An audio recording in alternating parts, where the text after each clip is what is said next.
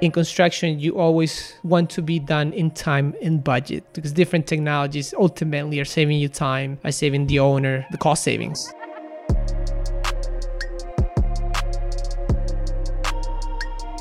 Hello and welcome to the Solar Maverick podcast, where solar meets entrepreneurship and experience. I'm your host, Benoit Thanjan. And I'm your co-host, Suzanne Waters. So let's get into it.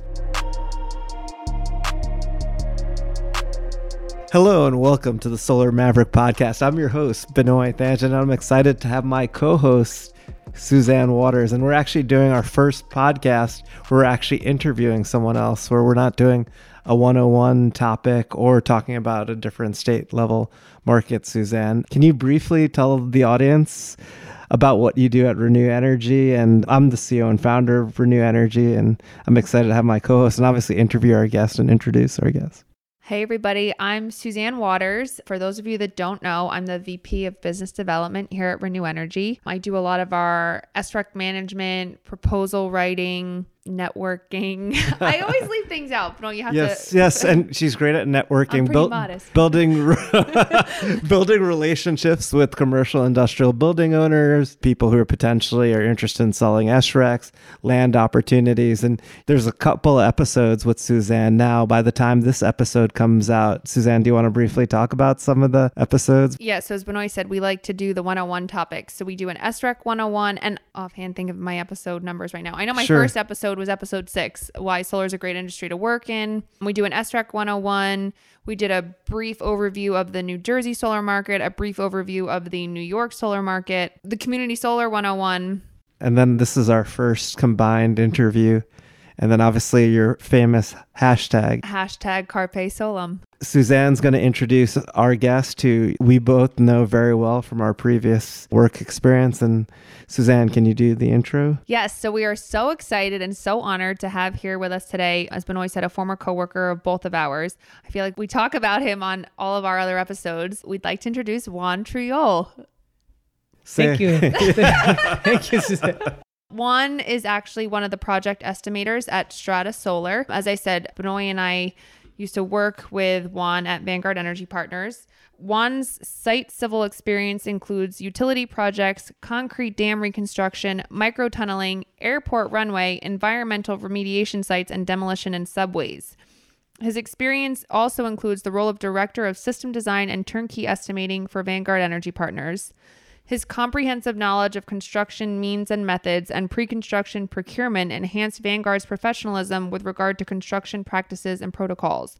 His latter responsibilities at Vanguard required daily interaction with a wide assortment of subcontractors and equipment suppliers, which has allowed Juan to become a very familiar player in the Mid-Atlantic regional territory. Yeah, that's a great introduction. And I know, Juan could obviously talk about your background more, but we're excited to have you because you're actually the first project estimator we've had. And I learned actually the importance of project estimating with working with Juan on a lot of these projects. I'm excited because I learned a lot from you about all the different aspects of equipment and working with subcontractors and those public RFPs. And we're trying to figure out last minute how to value the projects. So I'm really excited to have you. And I know too at Strata Solar, you're still in solar estimating, but you do more like the huge utility scale projects. We were talking about a real utility scale project that's tying to a substation. So Juan, if you could go into, maybe not all the audience members of Solar Mavericks know what a project estimator is and the importance of it, would be great for you to talk about what a project estimator does and your background more in depth. Yeah, thank you, Benoit and Suzanne, for the introduction. Super honored to be invited to this podcast, one of the best, if not the best, solar podcasts in the industry. So as far as a project cost estimator, we estimators do approximations on cost for projects. So we put together what the labor, material, rental subcontractors, others, what the project is going to cost. We predict what the cost will be in the future. So we have to build the jobs in our head, do our due diligence, go through the request for proposal, the RFPs that Benoit spoke about, make sure everything protects the company as far as requirements, and put a budget together that's going to be a qualified budget that's going to win the project and also at the same time protect the company and the owner from any hiccups. One of the things we talked about, I know I'm kind of switching gears a little bit, but there's been so much volatility in pricing, specifically like panels. We were talking about time. How do you price those things out when things are just constantly in flux? Obviously, the tariffs made things as well more complicated, pre-tariff, post-tariff. That's a good question, Benoit. So yes, a lot of volatility in the solar industry, as any of these tariffs that have impacted not just solar, but the steel industry and so forth. As far as the cost estimator's job is qualifications, clarifications, inclusions, exclusions. So when you put your budget together, you said the budget's based on this scope of services that the owner required the contractor to bid, and you have qualifiers, inclusions, exclusions that protect the owner and the contractor from unpleasant exchange, if you could say, in the future. So yeah, the tariffs would be qualifier. Oh, okay. Basically, that makes sense. Protect both parties because it's an unforeseeable cost to some extent. I mean, you could do educated guesses based. You could go to the country of origin, sit down, talk, and do an educated guess, and you put your best foot forward for the budget. Definitely. But the qualification will ultimately protect you and the owner. Okay, so our next question for you, Juan, can you tell us a little bit more about your role at Strata Solar? So at Strata Solar is a virtually integrated an engineer, procurement, contractor in the commercial and industrial sectors, utility scale sector, operations and maintenance, and development. My role at Strata Solar is I get involved with the cost estimating starting from rough order of magnitude, which is what's the 50% to 100% likelihood of accuracy for the project, to binding project. So I'm one of the cost estimators that works together on the budget that will be delivered to the owner. And I get involved some with the binding bid process. I get involved a little bit with subcontractors. We have a subcontractor manager, but from time to time, I'll help out a little bit if needed. It's amazing to me. Now you have like 10 years of cost estimating experience in solar. Can you talk about what you do and what are kind of the different experiences that you have with the 10 years that you've been cost estimating good solar question. projects? And it's from my background, that I also did estimating on the civil side, on horizontal construction.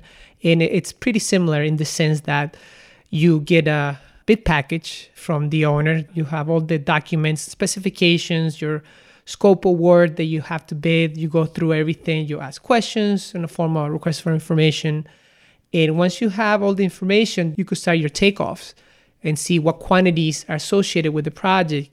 If there's subcontractors that to do any of the specialty work that you do not self-perform, they're engaged, and you basically try to gather all the pricing that you will need to put this budget together. Mm-hmm. And then you put the budget together, you go over with construction, you go over with the bid manager, the VP of estimating, the owner, and the pricing gets blessed. You do a proposal or electronic format. However, in the old days, they used to go in a public reading. They'll open all the bids and they'll be, okay, here's the winner. But nowadays, everything's so electronically. Sometimes you just get an email. Definitely. So how anticlimactic. Well, it's much better than the way it used to be. You delivered 5 copies. You remember, Suzanne? I remember. 5 copies, 100 pages each.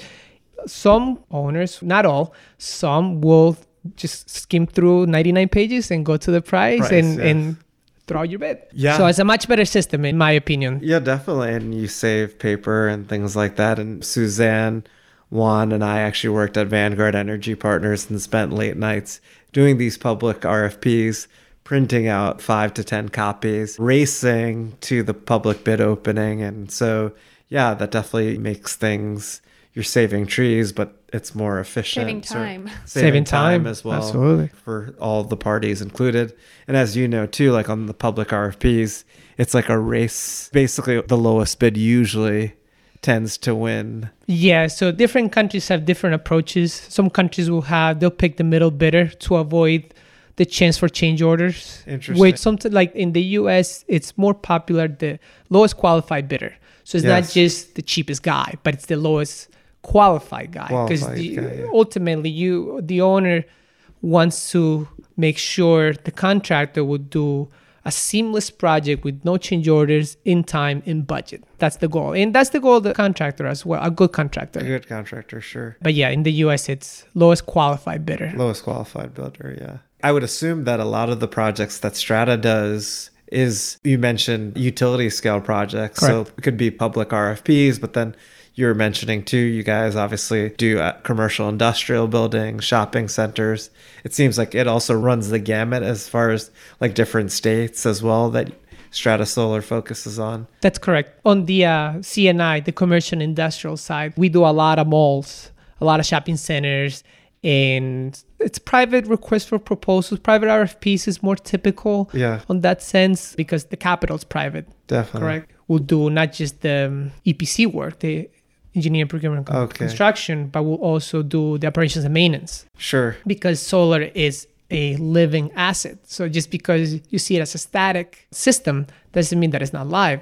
As Dominic mentioned on the last episode, or episode 30, I'm sorry. No, that's impressive, yeah. Episode 30, then the systems have electrons flowing, 1,000 volt, 1,500 volt systems. I mean, these systems are working hard. Yeah, definitely. And do you think there's a benefit for having the original EPC be the O&M versus a different company doing the O&M? It depends.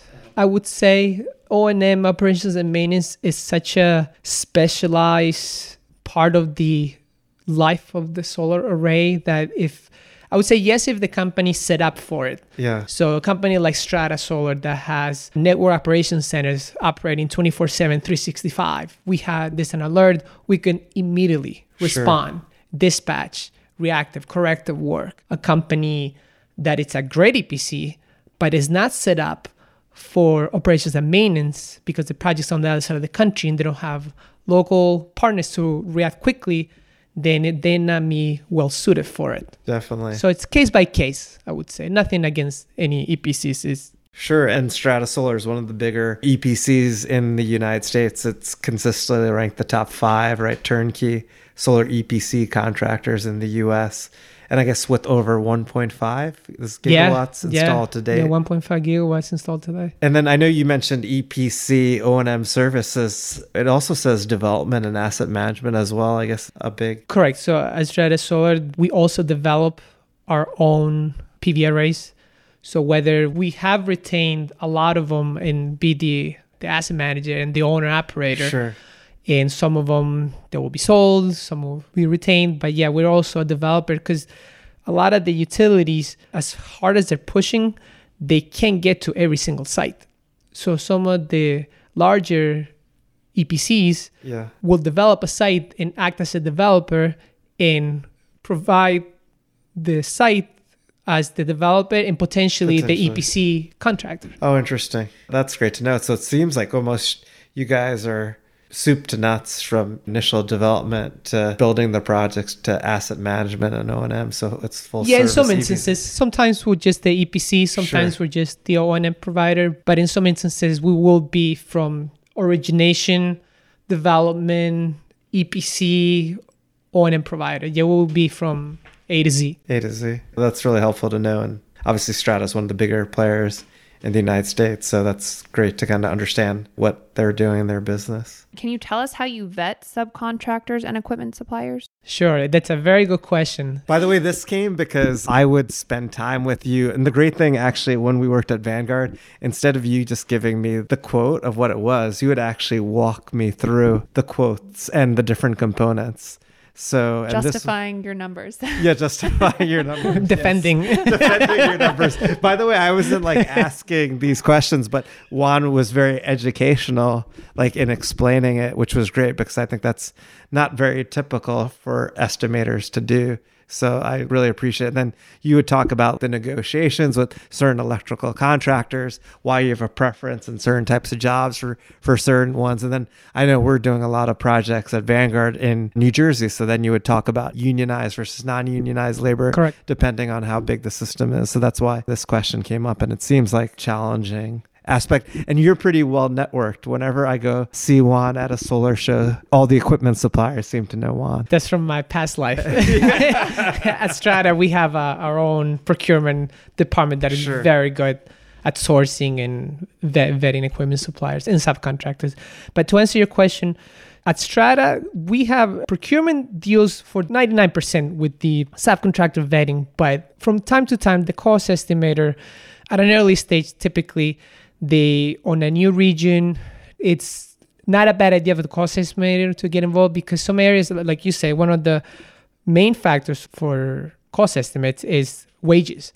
So is the project on a union territory, which, as you know, it's regionalized in the country, in the US? Or is it on the private sector, some areas that are non-union, non-prevailing wage? So topics like safety, the OSHA 300s for contractors in bankability, there's so many items that the checklist is huge. I mean, it's like I mentioned, a whole podcast in its own. Definitely. But as a quick summary, you look at the main things that a contractor will be a long-term partner, not just for the project, but hopefully for many projects in the future, where hopefully down the line, the contractor pulls the main EPC into another project. So a two-way street, it will be ideal. But in essence, you want to protect your company by asking all the tough questions to the potential subcontractor up front. It's great that you actually want to implement something that Dominic Mantinelli from Pro Circuit had in his podcast, episode 30. If you haven't heard it, the Mavericks, if they haven't heard it, was a safety statement. Thank you for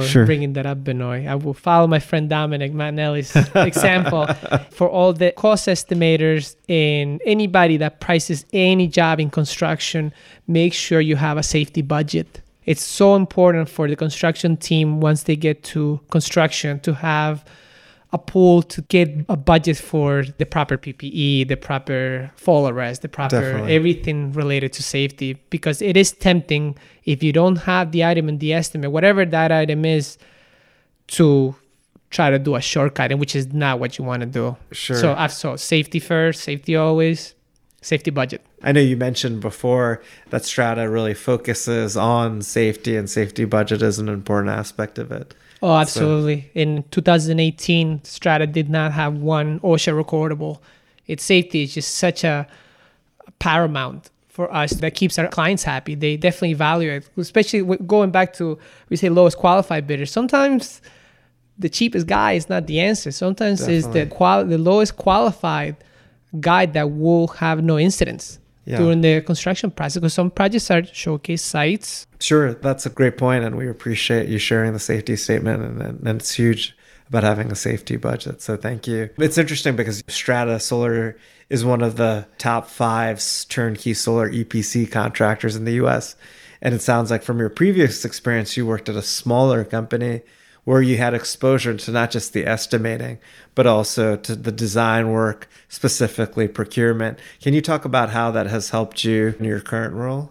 The exposure to different departments as beyond cost estimating, procurement, R&D, design has been tremendously valuable, because it gives you a different perspective to be sensitive, not just on the costing part of a project, foreseeing the potential cost, but also being mindful of the design work. Is this going to fit here?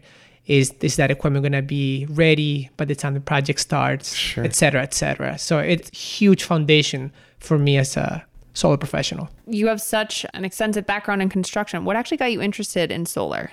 Funny you ask, because I was interviewing for a heavy highway contractor, and on the last 5 minutes they mentioned the same thing. You have been in different parts of construction. What do you think about solar? And I said, what about it? And that was 10 years ago. And I fell in love with it so much that I decided to stay. I remember going about half of my time from civil, half of my time in solar, and decided, no, I love solar and I'm going to stay here. Sure. And what made you love solar? The challenges. Yes. The people. You're helping the planet, right? Definitely. And the design build industry also, you got to think about it. So a cost estimator gets rectangles with an address. It has to price out like $200 million project. But the cost estimator cannot do it by themselves. You need a huge team, engineers and managers and safety and construction personnel. Everybody has an input. So it's not just the cost estimate. But to me, that's amazing. To get an address to a site, rectangles in a piece of paper, or a capacity layout, and you're like, wow, like you could put together a budget, a 200, 300, the sky's the limit. Yes. How big these projects are from very limited information. So what you can do, to me, is just fascinating. Definitely. It definitely sounds fascinating. And when you spend time with Juan, you'll see his passion for solar. He gets very excited about it. It's amazing. It's been 10 years, and it's amazing to see where your career has taken you. And we're excited to have you on the podcast. Oh, I'm honored. Thank you. Thank you for thinking of me. We try to get all facets of the industry. When we thought of estimating, we thought of Juan. And thank you. Anytime Suzanne and I are co-hosting an episode, we always give a shout out, Juan. So, very appreciated. Yeah. If I ever do a podcast, I'll make sure to give a shout out to both of you. Oh, thank you. You better. No, I'm just kidding. Can you tell us some of the trends you're seeing in solar?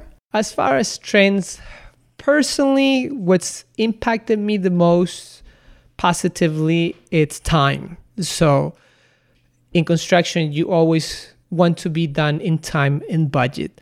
And if you can do it faster, fast track current activities, the equipment suppliers have come up with different technologies to enhance productivity and time savings with different equipment, which is definitely appreciated. As far as the equipment suppliers for the main PV materials, the PV modules, the mounting structures, data acquisition systems, there's been, our procurement department can answer that better. But I mean, I see the inverters getting more and more efficient, smaller and more efficient. The PV modules more and more dense, so more high density every year. But for me, the most impactful one has been time, because different technologies ultimately are saving you time, are saving the owner the cost savings. The cost savings, yeah, which is huge. Time is money, right? And money's time. We appreciate your support of the podcast. Juan has actually listened to every episode. At this point, have released 30 episodes. Dominic Matinelli, who we all worked with at a certain point at Vanguard Energy Partners, was our most recent episode, episode 30. What feedback do you have about the Solar Maverick podcast? Oh, I love it. It's so different from other solar podcasts and other industry podcasts in the sense that you try to get the full spectrum view from everybody, not just the CEOs, the CFOs, but also the workers, the guys that are down executing projects. You interview Dominic, who's an great electrical contractor, and other solar professionals that can give you their perspective from an executioner, not just, I mean, some CEOs are good and CFOs, and they roll up their sleeves and they execute. But generally, I believe that getting the full spectrum of views from everybody can give you a better perception of of the solar industry truly is. Yeah, definitely. And that's what we're trying to do. And we're learning from our audience and getting feedback and trying to improve. It's a work in progress, and we appreciate your support. Well, and we've talked about in previous episodes, there's so many facets to the solar industry that really getting the perspective from so many different people, it's essential to really get a feel for everything that goes into solar in general, wouldn't you say? Yeah, it's kind of funny because some people are like, I don't know how you could make a weekly show about solar. There's just so much to talk about, and everyone has a unique perspective on the industry. So there's not a lack of topics to have a weekly episode that we come out with every Tuesday. Well, this is the part of the podcast. Actually, this was Kevin Y. Brown. He is actually the producer of the podcast. It gives our guest actually the opportunity to ask us questions. Kevin is the founder of Podcast Laundry, who edits and helps with the strategy of our podcast. He has a very successful podcast called Create Your Life Series, which is on Sirius XM Radio. I was actually interviewed on the podcast. So Juan, this gives you an opportunity. We've been asking you questions where you could ask us questions. Great. If you give me the option, I will. So two ladies first. So Suzanne. Sure, definitely. For the audience that is not aware, the solar projects have a very lengthy upfront and ending cycles. And my question would be, considering the time variation, approval processes from different utility permitting agencies, do you foresee any standardization nationwide, which could in turn help expedite this upfront end cycles? That's a great question. Like we were talking about, time is money. Ideally, that would be perfect, but unfortunately, I don't think that that's something that we will see in the near future. Just because of the fact that each state has its own legislation, its own incentives. It would be hard to kind of make that uniform into a seamless process for solar, no matter where you're doing it. So I guess my short answer would be no. Fair enough. What's your views of it, that Juan? Because obviously standardization, it's been talked about a lot in the industry. Correct. To simplify things. But what's one of the challenge that Suzanne was mentioning is every state's different. Correct. Every utilities within the same state acts differently. That's correct. However, there are some utilities that encompass multiple states. So maybe a segregated, what I'm trying to get at is a lot of times on different states, the upfront process, the interconnection application, the planning, zoning, if solar was viewed more as a modular operation more than this big unknown, and we could have an expedited process looking at solar more like these modular homes that they get permitted so much faster. Yeah. Right? Because there are fewer components when comparison to like vertical construction. Sure. Right? That makes sense. So if there was a way, hopefully in the near future, we'll see some fast tracking projects that could help us get projects done quicker and increase the quantity of projects so we can get to the 100% renewable energy goal that we have as a country. Yeah, definitely. States and companies are having 100% renewable energy goals. I think what we're seeing in other countries outside the U.S., it's a lot more simpler. That's correct. Work with the state or the country or even the utilities to get projects through. The costs are a lot less as well. You mentioned the upfront cost. Yeah, that's great. And there are agencies out there that are working very hard at creating some uniformity across at the nationwide level. But yeah, it's not an easy task, as Suzanne mentioned. Yes. Well, hopefully. Yeah, definitely. In the future, we'll see some progress. Yes, definitely.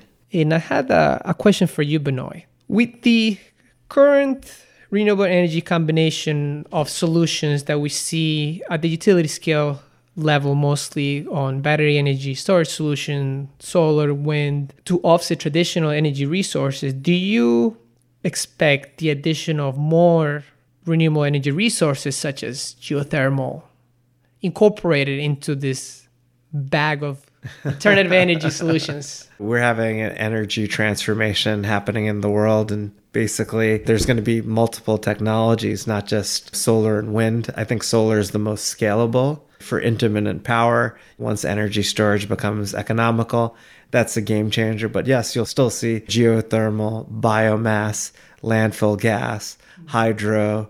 People are talking about nuclear as well to kind of get to those goals. Obviously, there's some issues with nuclear as far as recycling, and then obviously what happened in Japan and Fukushima. There's also maybe some technologies that we don't know. It's just amazing for me to see like how things are changing and how quickly they are.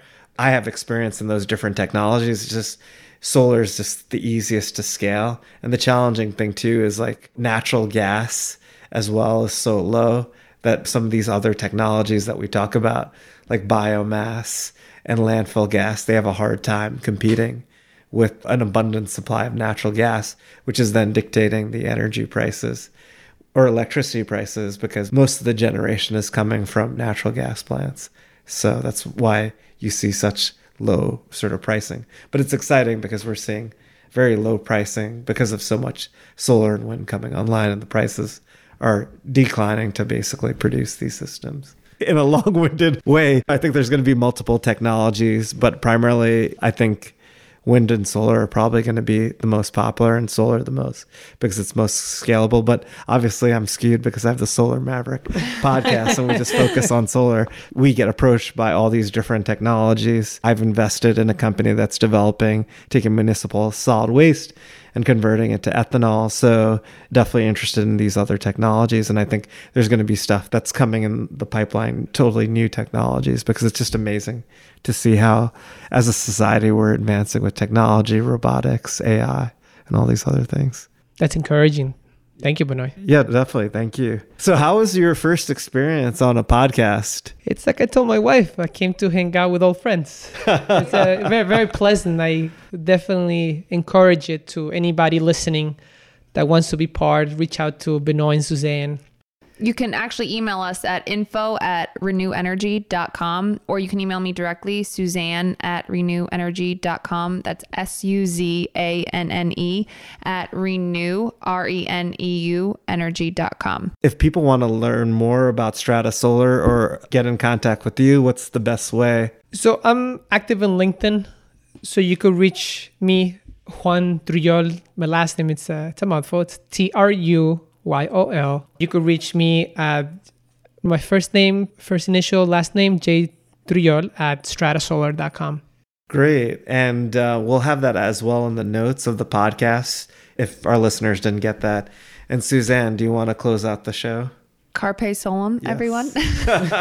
And can you explain what that is if people haven't listened to your podcast? Sure. So Carpe Solum, everybody I'm pretty sure is familiar with the term Carpe Diem, seize the day. So Carpe Solum means seize the sun. And it was a term, I guess you could say, that I coined while I was working at Vanguard Energy Partners. Great. Carpe Solum. Carpe Solum. Carpe Solum. We appreciate your support of the podcast. Thank you. Thanks for having me, guys. Till next time, you guys. See ya. See ya. Bye.